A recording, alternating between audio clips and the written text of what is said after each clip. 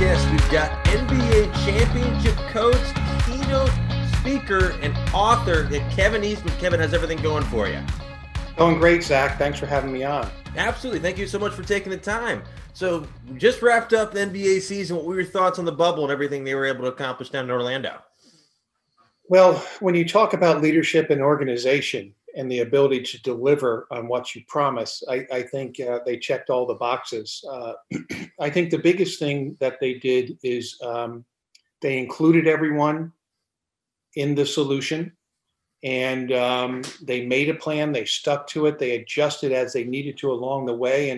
And to me, that's a true sign of a great leader. And I don't just say it was Adam Silver, because obviously many people were involved in that, to be able to have that go off really without many hitches at all. Yeah, I thought it was phenomenal. Now they're just working on figuring out what they're going to be doing for this upcoming season. Yeah. So let the powers that be figure that out, and we'll just wait and see what happens. So yeah. But I wanted to ask you a little bit about your playing career. So I saw you played at Richmond, and I saw it said you went undrafted. Were you thinking about playing pro ball? Well, back then, playing for the University of Richmond, I don't really think I ever thought about professional basketball. I've always been one to try and be the best I can be where I am, and then that should take care of the future. So what ended up happening is the old ABA that folded, and a new league was formed called the AABA, and they actually had a franchise called the Virginians, which was headquartered here in Richmond, Virginia. So I think more based on the popularity I had as a local University of Richmond player versus the talent that I had, I ended up making their team. Oh, cool. So could you say I played professional basketball? Yes. Could you say I was very good at it? Not sure. But it'll always go down in the bio as he did play. My favorite ABA Virginia the Squires story was, of course, the Marvin Barnes when he chartered the flight. Yeah. I don't know the particulars about that, but that team with Dr. J was on it. They were stationed more in Norfolk, about maybe about 90 minutes from where we were up in Richmond. Okay. But I do remember going down to see one of the games at the Norfolk Scope when I was in college. So it was fun for us just to have a team like that close by. Yeah, absolutely. So I want to ask you, so pivoting over to coaching, how did you get it? How do you get involved in it? What was kind of your first gig with that? Well, when I was a player, I think I probably played the game and thought the game more so than other players like a coach. I couldn't say I was a coach on the floor because I didn't think of myself as that, even though I was the point guard. So for me, once the game told me, hey, this is it, you're not good enough to go any higher or go any longer, then you have to make a decision. And at that same time, a new coach was being named at the University of Richmond, where I went to school. So he asked if I'd like to be a graduate assistant. They had those positions back then. So I said, sure. So I worked on my graduate degree as well as coached, and found out that I really enjoyed doing it. And the best part of it was I was able to, and I did this during camps in the summer during my college career, was able to help players see that they could do things they didn't think they could do. Yeah. And get them to understand that if you did these things on a consistent basis, you actually would improve. And then ultimately, if you keep improving, then maybe you become all that you've dreamed of becoming. So for me, it was the lucky happenstance of the career ended and there was a position available at a place where I was well known. So I ended up taking the position offered by Lou Getz, who was the head coach at the time. And from that point on, I guess it was history. How did you become intertwined with Doc Rivers, and how did that opportunity come about? Well, it came about without my even knowing it was coming about. And I have a personal philosophy where I said at the time, never pass up a basketball opportunity. Yeah. So I was actually at the time the athletic director at a small college close to Richmond, Virginia here called Randolph-Macon College. Of course, yeah. Division III school. Yeah. And as I was driving home one afternoon, I got a call from a gentleman by the name of Glenn Wilkes. And those of your listeners who know a lot about basketball, Glenn's a very well-respected coach. He was coaching at Stetson during his collegiate career. Anyway, he once he got out of coaching, he started running clinics. And one of the clinics was in Mississippi. So I get a call on a Friday afternoon. Actually, it was a Thursday afternoon. And it was Glenn, and I had known Glenn from being involved in some other clinics that I spoke at. And he said, "Kevin, what are you doing this weekend?" And I said, "Well, nothing really. Why? What do you have in mind?" He said, "Well, one of our speakers has had trouble getting here, and we're trying to find a replacement speaker. Would you be available to speak at our clinic?" And it was, again, in Mississippi. Yeah. So I said, "Sure, I'll be glad to do it. When do you need me there?" And he said, "Well, we got a flight ready for you this afternoon." I said, "Well, how would you know, like, I would say yes?" He said, "You always say yes." So I go down there, I give my talk on skill development. So in the crowd was a guy by the name of George Raveling, who was then one of the most powerful people in all of Nike basketball, and really all of basketball. And he was in the crowd because he was a very good friend of Glenn Wilkes. So after I got done speaking, I didn't even know George was in the crowd listening.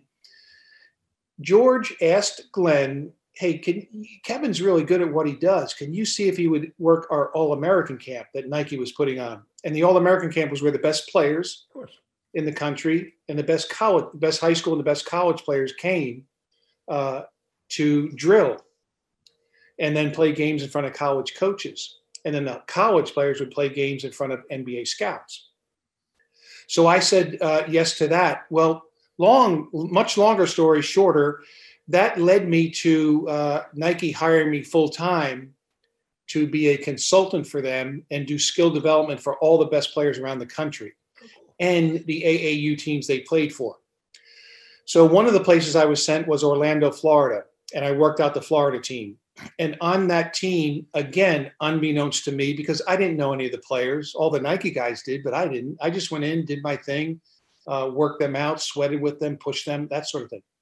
So one of the players on the team went home to his father that night and said, "Man, Dad, we had an unbelievable guy working us out. He was sweating with us. He was in the drills with us. He was grabbing us, pushing us, holding us.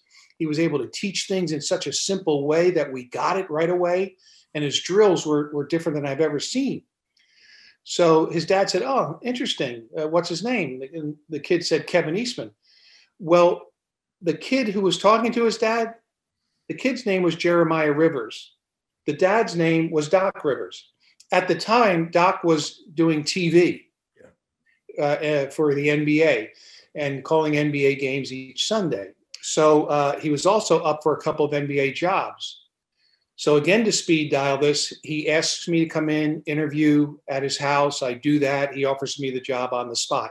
So had I not said yes while I was driving home that day from Randolph-Macon, I wouldn't be on this podcast. That's crazy. And then so fast forward, he gets the job. Was that kind of all, did it come together very quickly in Boston? Yeah. He ended up knowing he was probably going to be offered that job. Yeah. And that's when I came in to speak with him. So we met at a restaurant for lunch, I think it was that day. Then we drove over to his house, kind of hung out at his house. His wife came in for a little while and just had an enjoyable time. I didn't think it was an interview as much as just a discussion about what he wanted to do. So he had known he was going to get that job and he knew he was going to accept it. So he was trying to formulate his staff. So I came on. In the NBA, there are rules about the number of coaches you can have. From this standpoint, it's unlimited how many total you can have, but only 3 assistant coaches can be on what they call the front bench. Yeah. The bench that everybody sees with the players during games, right? And then you can have as many as you want on what they call the back bench, which is behind the bench. So I was one of the behind the bench guys my first 2 years, I think. And then the third year got promoted to the front bench. Oh, cool. So I have a question. So the 2008, the off season, did the Ray Allen trade, did it surprise you? Yeah, when you're an assistant coach up there, you're not privy to all that's going on behind the scenes. Obviously, Doc and Danny Ainge were in communication all the time. And as people have come to find, it was a little earlier in Danny's career when I was with him. But as people have come to find over the years, he's not afraid to do anything or go after anything. So when he made the kind of the draft day trade for Ray, that was the start of something that, okay, we just improved. Yeah. And then Ray snowballed into Kevin Garnett, where I think we gave Minnesota like 7,000 players. Yeah, right? it's a long list. If we'd have had 1 million players, we'd have given them to Minnesota. So we ended up getting Kevin, and that was the formation for us to be able to go after really important players that no one ever talks about that are key to winning championships.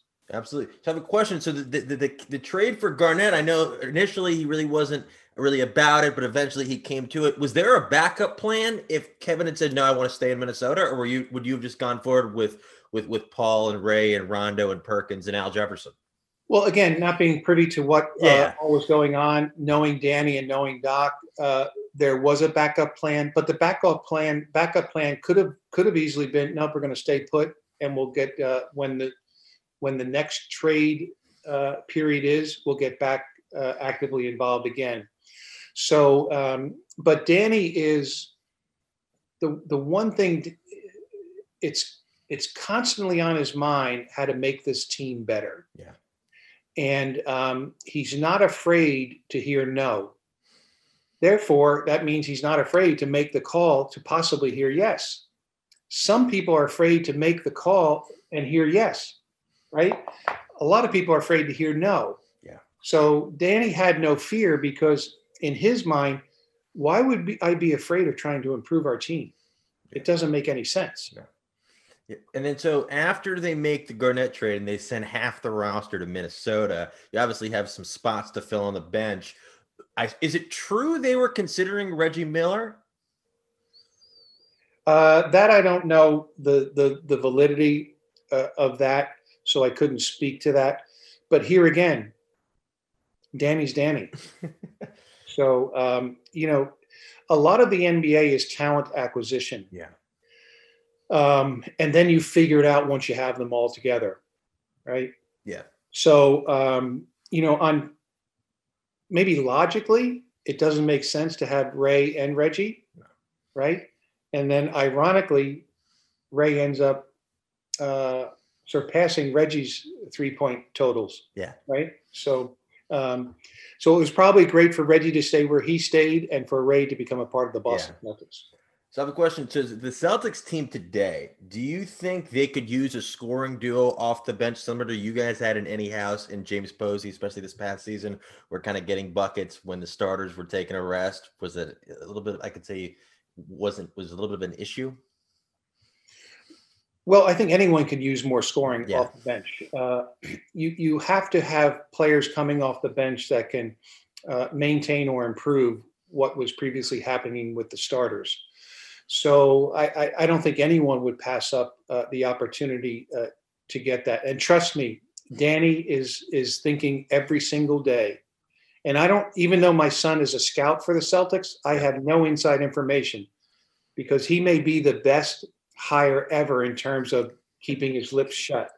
He doesn't even tell dad who they're going to draft. That's wild. So and I think that's a good thing. Yeah, of course.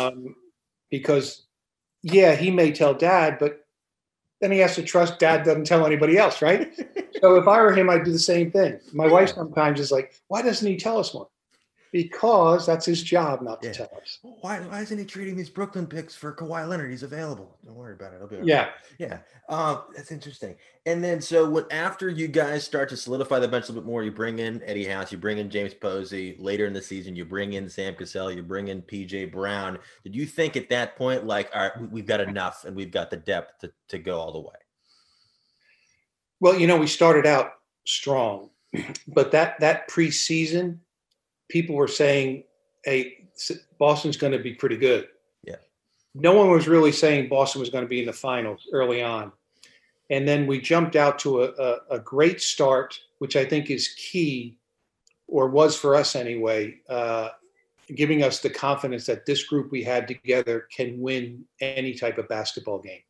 Because in that great start, we played against teams that tried to slow it down, teams that tried to deny maybe Ray shots. We saw a lot during the year. The one thing we didn't see is a little bit of what we were concerned of. We didn't see a stretch of adversity. And Doc always believes you have to go through some to win a championship. So whether that's internal bickering or injuries or trades, something that causes angst amongst the group. And we didn't have that for most of the year. But, starters are really important. They win you a lot of games, starters and stars. But your bench has they provide a unique contribution to you winning a championship, because the longer your bench can be during the playoffs, the more you might be able to rest your starters and get more out of them when they actually are in the game. Obviously, rotations shrink in the playoffs, but Eddie House provided us incredible shooting, right? PJ Brown, a late acquisition, provided us unbelievable stability, and he was incredible away from the arena.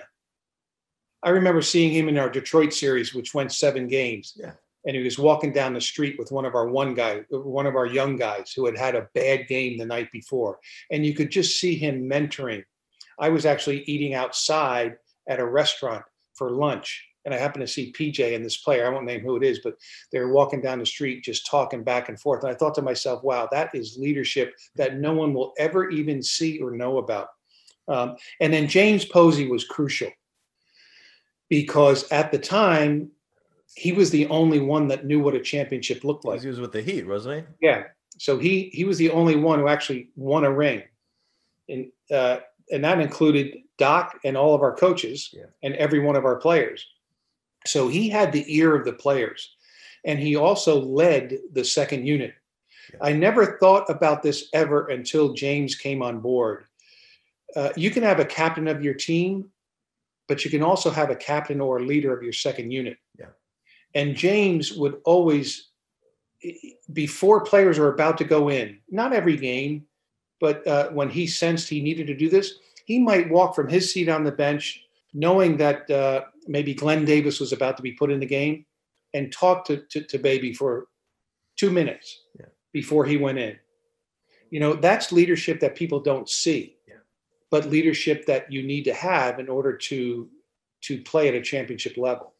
What kind of growth did you see from Rondo from before the acquisitions of Allen and Garnett to basically being relegated to, all right, maybe you're one of the up and coming guys in this team now, but now it's more of a unit. Did you kind of see some growth from him, knowing that he could kind of carry this ship?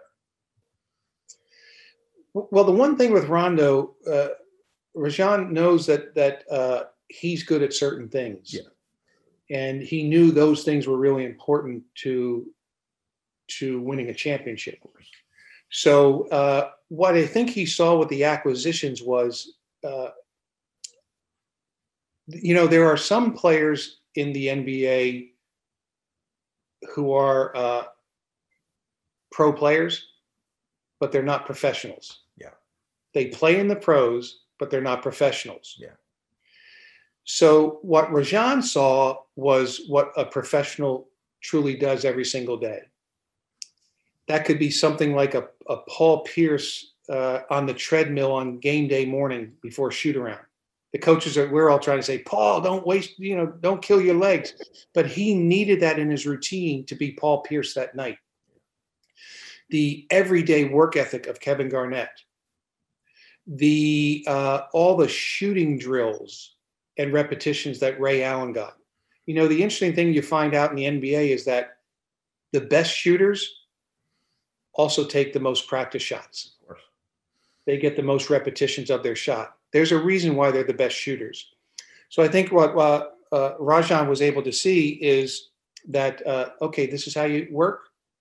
These are the habits that need to be there for a player to become their best, right? So I think he had great examples, and examples are tremendous ingredients for leadership, right? The best leaders are those that actually show you more than tell you. Yeah. So I have a question. So going into that first round series against Atlanta, you guys are heavy favorites. You win the first two at home. Were you surprised it was the team was struggling to pick up a road victory? I don't know that surprise, because what you do learn in the NBA, even the bad players are good. Yeah. So on any given night, a team can beat you if you don't come with your normal effort, if you don't come with a teamness about you, especially in playoffs, and if you don't respect your opponent. And sometimes that happens. I'm not saying it happened with us, but sometimes that does happen when you're playing 82 games or you're in the first round of the playoffs, let's say. So this gets back to what we were talking about earlier. That was really the first adversity we had seen where, if we don't correct this, then we're out. Yeah. Right? So Doc's big thing is we just have to be us more often than the other team is themselves. Right? So just be us. We don't have to play the super game or the super series. Just do what we do. You've all been given a role, which is your value to this team. And that's where we kind of differentiated. A role isn't just something you give somebody so they can't shoot. A role is something you give someone because that is the true value that they can bring to this team to be able to give us a chance to win a championship. So disappointed, yes. Surprised, no. Maybe the public was, but we knew, an NBA player can beat you. Like if you let a Kyle Korver get off, he can single-handedly help Atlanta beat you, right? And I can't even remember if Kyle was on Atlanta back then. Maybe I know they had was Josh. I don't know, maybe Josh, Al Horford. Yeah. I think Bibby. They were pesky. Yeah.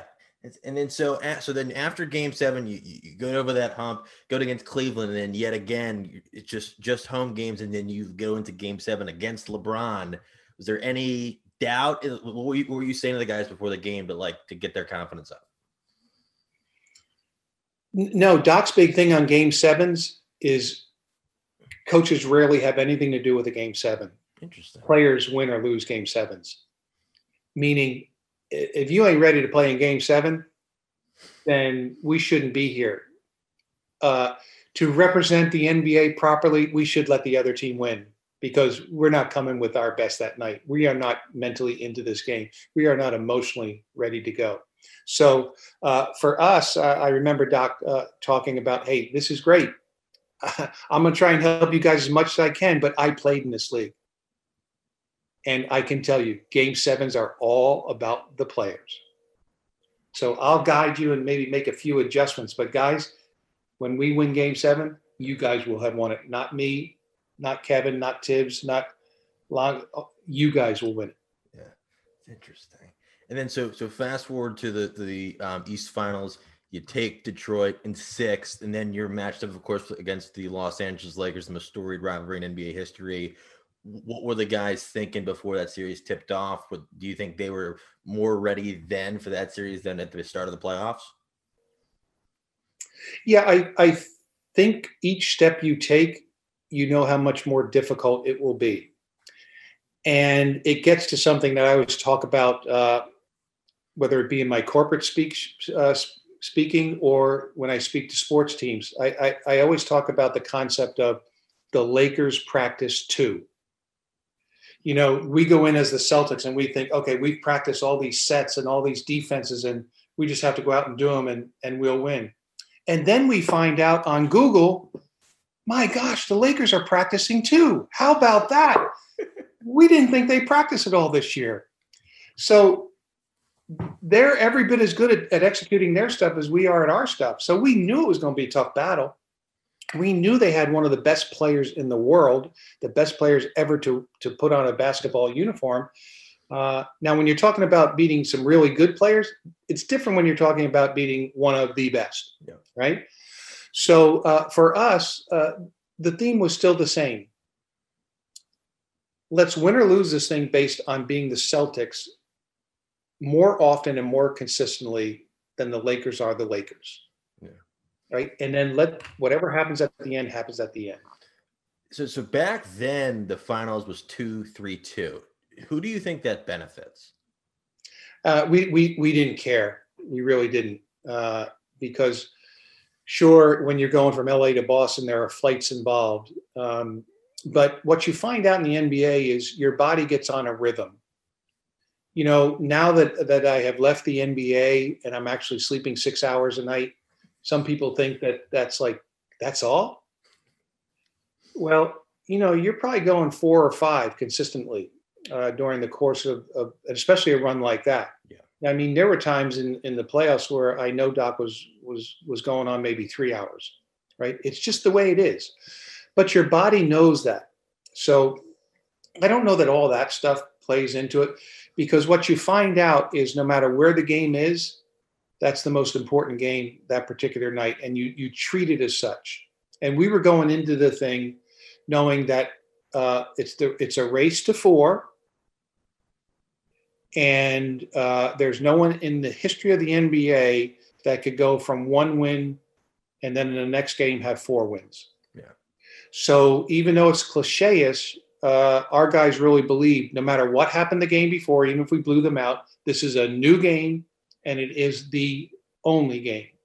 So we didn't care about 2-3-2, 1-1-1-1-1-1-1-1. Wouldn't have mattered, because they also had to take flights. Yeah. Right? Now, crowd, different story, right? Yeah. You're going to get some energy from your crowd. So that plays a part. So that's how we treated it. And I know people want to hear like other stuff. Yeah. But really, that was how we treated it. And so then you guys steal game 1 against LA, and then game 2, the unlikely hero is Leon Powe. Did you see that coming? Well, we like to say we won game 1, that we didn't steal it. But I'm sure, depending on perspective, we were lucky, or we stole it, or we won it, or Lakers were lucky we didn't play better, right? Who knows what happened? We won the game, right? Yeah. You know what? Leon was also a guy that was very important to us because, number one, he pushed our starters in practice. Number 2, he was an incredible team guy. Number 3, he did not care if you even asked him to shoot ever. If he could help you win a game by diving on the floor, by guarding anyone on the other team, by only playing 4 seconds, he would do that. So, you know, could you say it surprised us? Maybe, but he surprised us all during the year. And the biggest surprise was this guy is selfless. I mean, all he wants to do is have the team win games. And that's why even today he's a great ambassador. He works for the Celtics, and he's a great ambassador for the Celtics because he truly is the definition of a Celtic player. Because what you find by talking to all the great players is you didn't play for the Celtics. You know, Bill Russell said this: you don't play for the Celtics, you are a Celtic. And there's a big difference in the two. Yeah. And Leon's a Celtic. Yeah. And then so fast forward to game 6, was there any message before the game like, all right, let's try to close this thing out, we don't want it to go to 7? No, it was just like, you know, let's try to, for sure. Yeah. Everybody would like to close the thing out. But you talk about Rondo. Rondo dominated early on in that game. I mean, he dominated the pace. He dominated our activity. He dominated sprinkling the ball all around. He was a different. He took it up a notch in that game. So for us, it was simply just, hey, we're at home. Let's try and win this thing. Okay, this is a golden opportunity for us. Um, let's not waste it, but also let's understand that they know how important this game is too. So we've got to give the very best we have and have to be prepared for a return of the very best that they have. I have a question. So the late Kobe Bryant once said that no player in the NBA ever guarded him as well as Tony Allen did. Did you see him just take his game to another level in that series? Tony? Yeah. Yeah, Tony loved challenges. And in particular, he loved defensive challenges. Yeah. And he studied Kobe. He knew Kobe's tendencies. He also didn't get frustrated, even though you might have seen him go like that when Kobe scored. But inside him, he knew the next possession defensively. He had to bend his knees, get down, and make it as tough again on Kobe as he could. And he consistently did that for us. So I can see, because Tony's a pest. If he has a chance to push you when the referee's not looking, you might be pushed, right? If someone screens him, he's going to fight through that screen. He's not going to melt or give up on that screen. He is going to do everything that you hope as an offensive player he doesn't do. He was relentless, and that's what you need. To guard somebody like that, you need resolve, resilience, and a relentlessness. No matter if he comes down and shoots 3 straight 33-foot jumpers in your face, the 4th time you have to come down, get in your stance, and make it as hard as you can in that possession. Tony did that. And then so fast forward to the end of the game, it's not even close, lopsided win, the series is over. What was your mindset knowing like we just won the title? Yeah, well, some of the thoughts were, I can't believe a kid from Haddonfield, New Jersey is on this bench, about ready to, I think, win a world championship. The other feeling that I had that was very prominent is I'm so glad for Doc. That because when you get around Doc, you find out how truly great a person he is, and how truly giving he is. So I really wanted badly to do my job as best I could to help him win the championship. And then the other thing was, what you find out also in the NBA, as you get older, there are certain things, because you've been in the league a while, meaning players, that you just acquire because of the money, right, that you make. You acquire the beautiful mansion. You acquire the second home that's equally as big as the mansion. You have all the boats. You have all the bling, right? But the thing that you can't buy is a championship ring. It is not for sale, at least the first time it's given. Right now, a player may in his future sell it for some other reason, but KG sold his to Adam Sandler. So. Yeah, exactly. Yeah. So, and then the other thing, both my father and Doc's father passed away that season, and I remember whispering to Doc as we were walking over to shake the opponent's hands. He probably doesn't even remember it. I said, "Doc, this is amazing. Both our dads are probably looking down, smiling right now." Yeah. So. That's awesome. That's really cool. And then so I want to fast forward to 2010, Game 6 of the finals. Perkins gets hurt. The reports coming out were that it was a knee sprain. Did you guys know his season was over? Yeah, pretty much. So what was there was no chance he was playing in Game 7, right? Was that just what was incredibly doubtful? The preparation was for him not to play. So what that does is that moves like Rasheed to the starting center spot, which means he has to play starters minutes, which he wasn't used to playing all year. And if you remember, he cramped up. Yeah. And then you have to either go small or to what would be your third string center.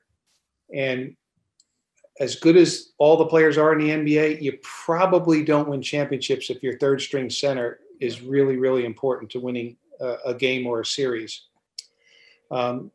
So, I remember we had to play Kevin crazy minutes, and as intense as he plays, and he's giving you everything he has in that moment.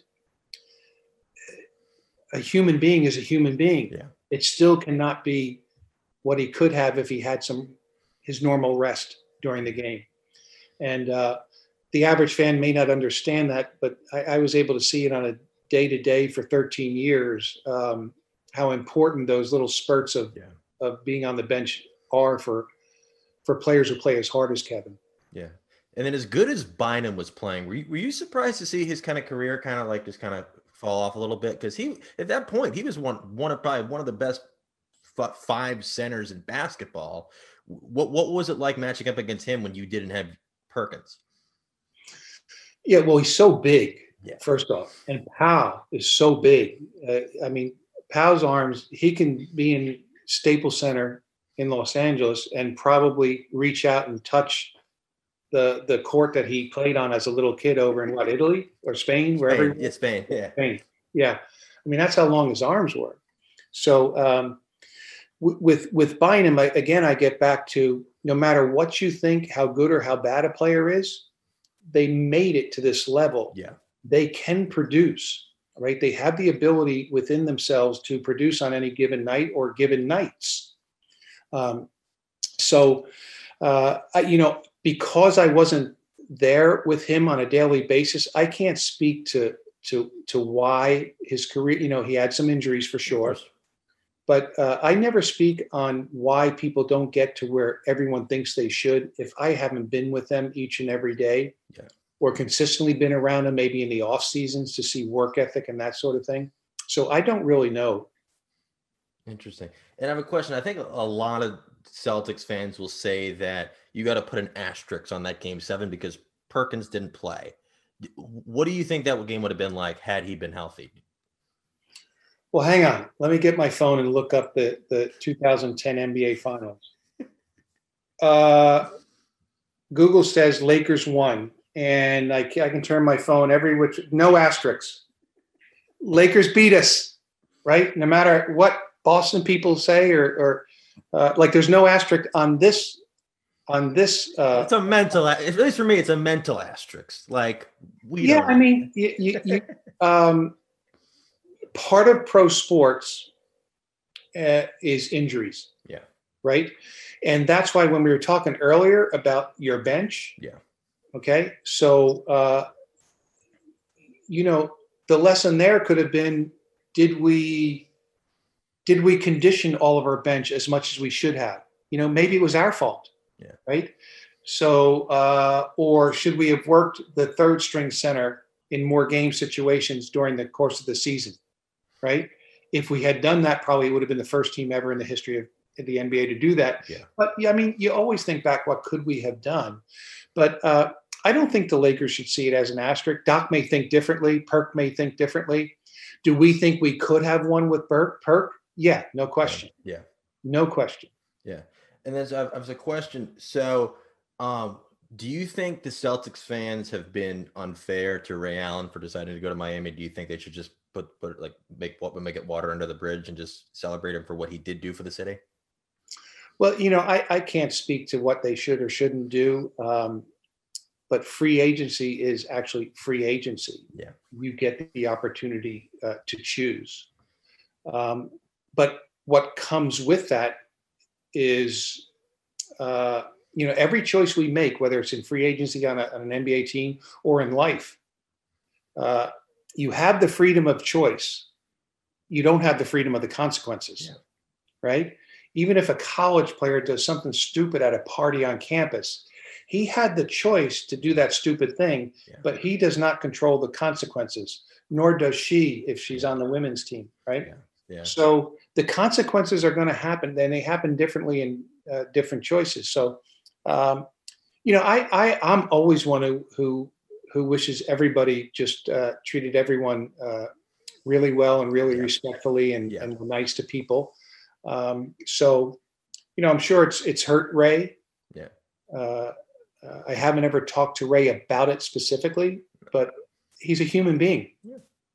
Yeah. I have a question. When the trade to the Clippers, did that surprise you for when Doc and you and the coaching staff went to LA? Yeah. I didn't even think of it at the time as a trade. And Doc will probably tell you, man, if they're trading for me, the Clippers ain't going to win this trade. Because that's how Doc is, right? But also underneath, he knows he's good. Yeah. Right. So, no, I don't think it surprised me, but I also can tell you that I really didn't think about it because my wife, Wendy, would tell you if you asked her, what's the one thing that, well, one among many things that bug you about your husband, Kevin? One of them is he can just move on to the next thing. Like it bugs her to death. Like, why can't you be mad for a day? Like, why can't you carry some ill will on people for at least maybe 7 days and 12 hours? I just don't. It's my nature not to. So I just went on to the next thing. And there was a period where we didn't know. He wasn't going to come back to Boston, but was the thing going to go through? Yeah. So we were trying to figure out, because we keep our permanent home in Virginia. We had an apartment up in downtown Boston. Yeah. Keep our apartment? Do we re-sign for another year? These are things that people don't even think about. And then we're going to LA, the price of living out there, all that stuff goes through your head. But I wasn't really thinking, I thought the whole time it would work out. Yeah. So, but probably Wendy was more worried than I was. Pretty sure I was on my way to to a college visit when I heard the news come on the radio, and I'm like, what? But I was like, all right, well, I don't know how they got a first round pick out of it, but Danny's going to do what Danny can do. So that Clippers team, had you worked with the player as talented at that stage in his career as Blake Griffin?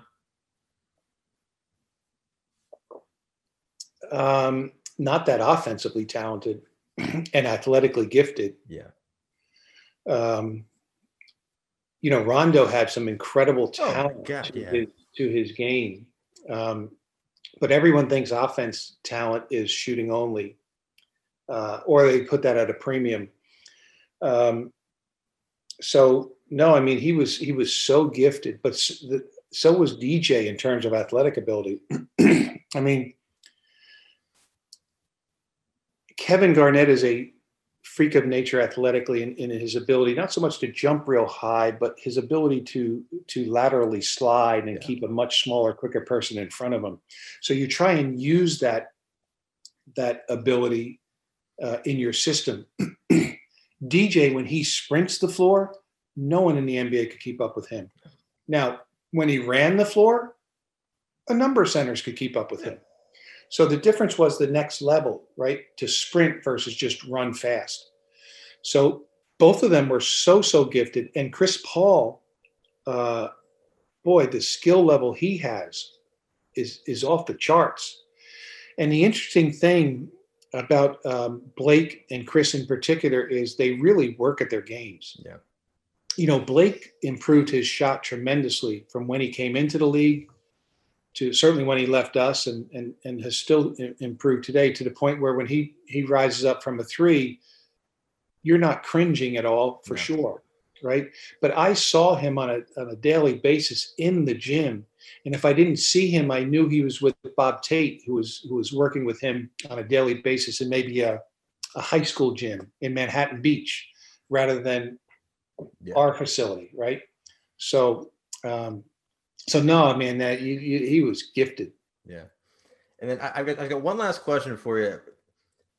Do you think Rajon Rondo is a future Hall of Famer? See, I don't really think about Hall of Fames and who should and shouldn't get in. So this is his second ring. Yep. Is that correct? I don't know all of his stats, so that would probably have to be studied. So I would feel very comfortable saying I don't know. Interesting. Having been around him, I'd love to see him get it. I'll tell you what, if there was a stat for basketball intelligence, he's a savant basketball-wise. Like, you better know your stuff if you're going to talk to him about the game when you're a coach. Our scouting reports for playoffs were maybe 4 inches, 5 inches thick for a team. Now, for a regular game, it might be 3 pages. Yeah. But you go in such detail when you're playing a team 7 times, right? If we won the last regular season game 82, we would always have our first round playoff books actually in their cars. Someone would get the keys of the players, put them in their front seat, right? So they knew right that night preparation starts, right? For, say, the Atlanta Hawks, which you were talking about earlier. The next day, you better know that whole book as a coach, because Rondo might come in and say, hey, on fist up, thumb down on page 79, didn't you guys have that guy a little bit higher up out of the corner than he normally is? And you're thinking like, fist up, thumb down. What is that? Right? He knows it all. So in his own way, now he should be in the Basketball Intelligence Hall of Fame. Yeah. Without question. Yeah. Was that play he made against Orlando, the hustle play against Jason Williams, one of the best hustle plays you've ever seen? And they one of the best. Yeah. And I remember in the playoffs against Miami, it might have been 2010, Doc called a sideline out of bounds play, which was a lob to Rondo. I think I remember that. Yeah, he kind of tipped it. Left. Yeah. Who do you foresee going into coaching more between Rondo or Chris Paul?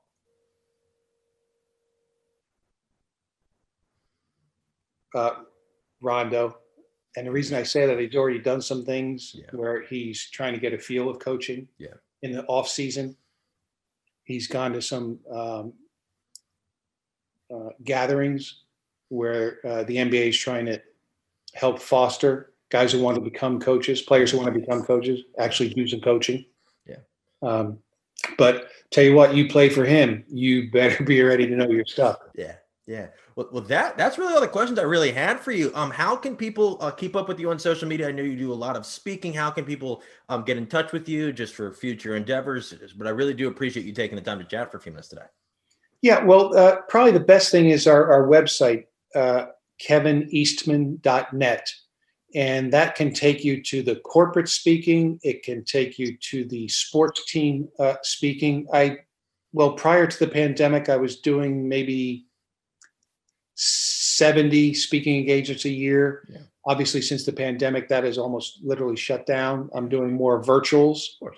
And then many people ask about the book that I've written that basically talks about many of the things we're talking about here today, like how do you become your best? Yeah. And the book is called Why the Best Are the Best. And that can obviously be ordered by an individual or a team through our website. All right, cool. I'll put a link to that, and I can people easy access. Cool. A lot of organizations and corporate companies are ordering the book for their team. And then, I've thrown out a couple of teaching things and bullets today as we've spoken, Zach, and people can follow me on Twitter if they like. I don't care either way. I'm not one that has to have X amount of things. I just want people on there who really want to grow, develop, and improve, whether they're in sports or not sports. So there would be tweets on leadership, teamwork, culture, professional development, those types of things every day. Yeah. Well, this has been a ton of fun. I probably have 400 more questions for you, but I do appreciate you taking the time. It's been a blast, but I do really appreciate it, and I'm glad all is well. But it's been awesome. Yeah, my pleasure. Keep doing what you're doing. You're providing a good service for a lot of people.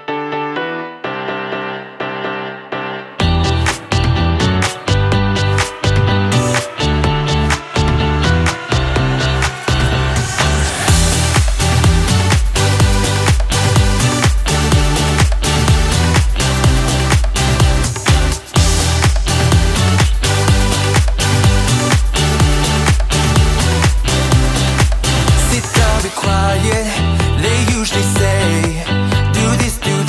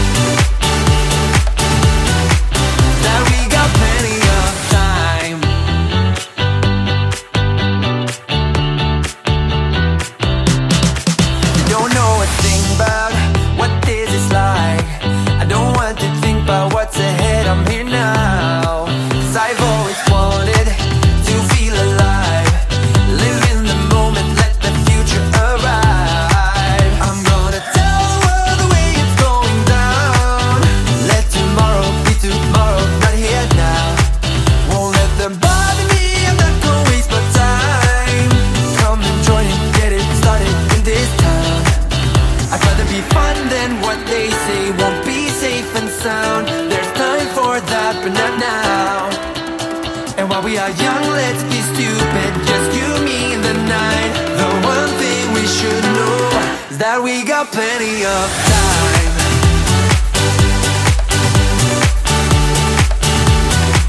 That we got plenty of time.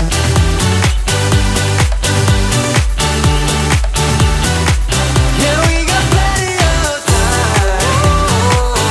We got plenty of time. Yeah.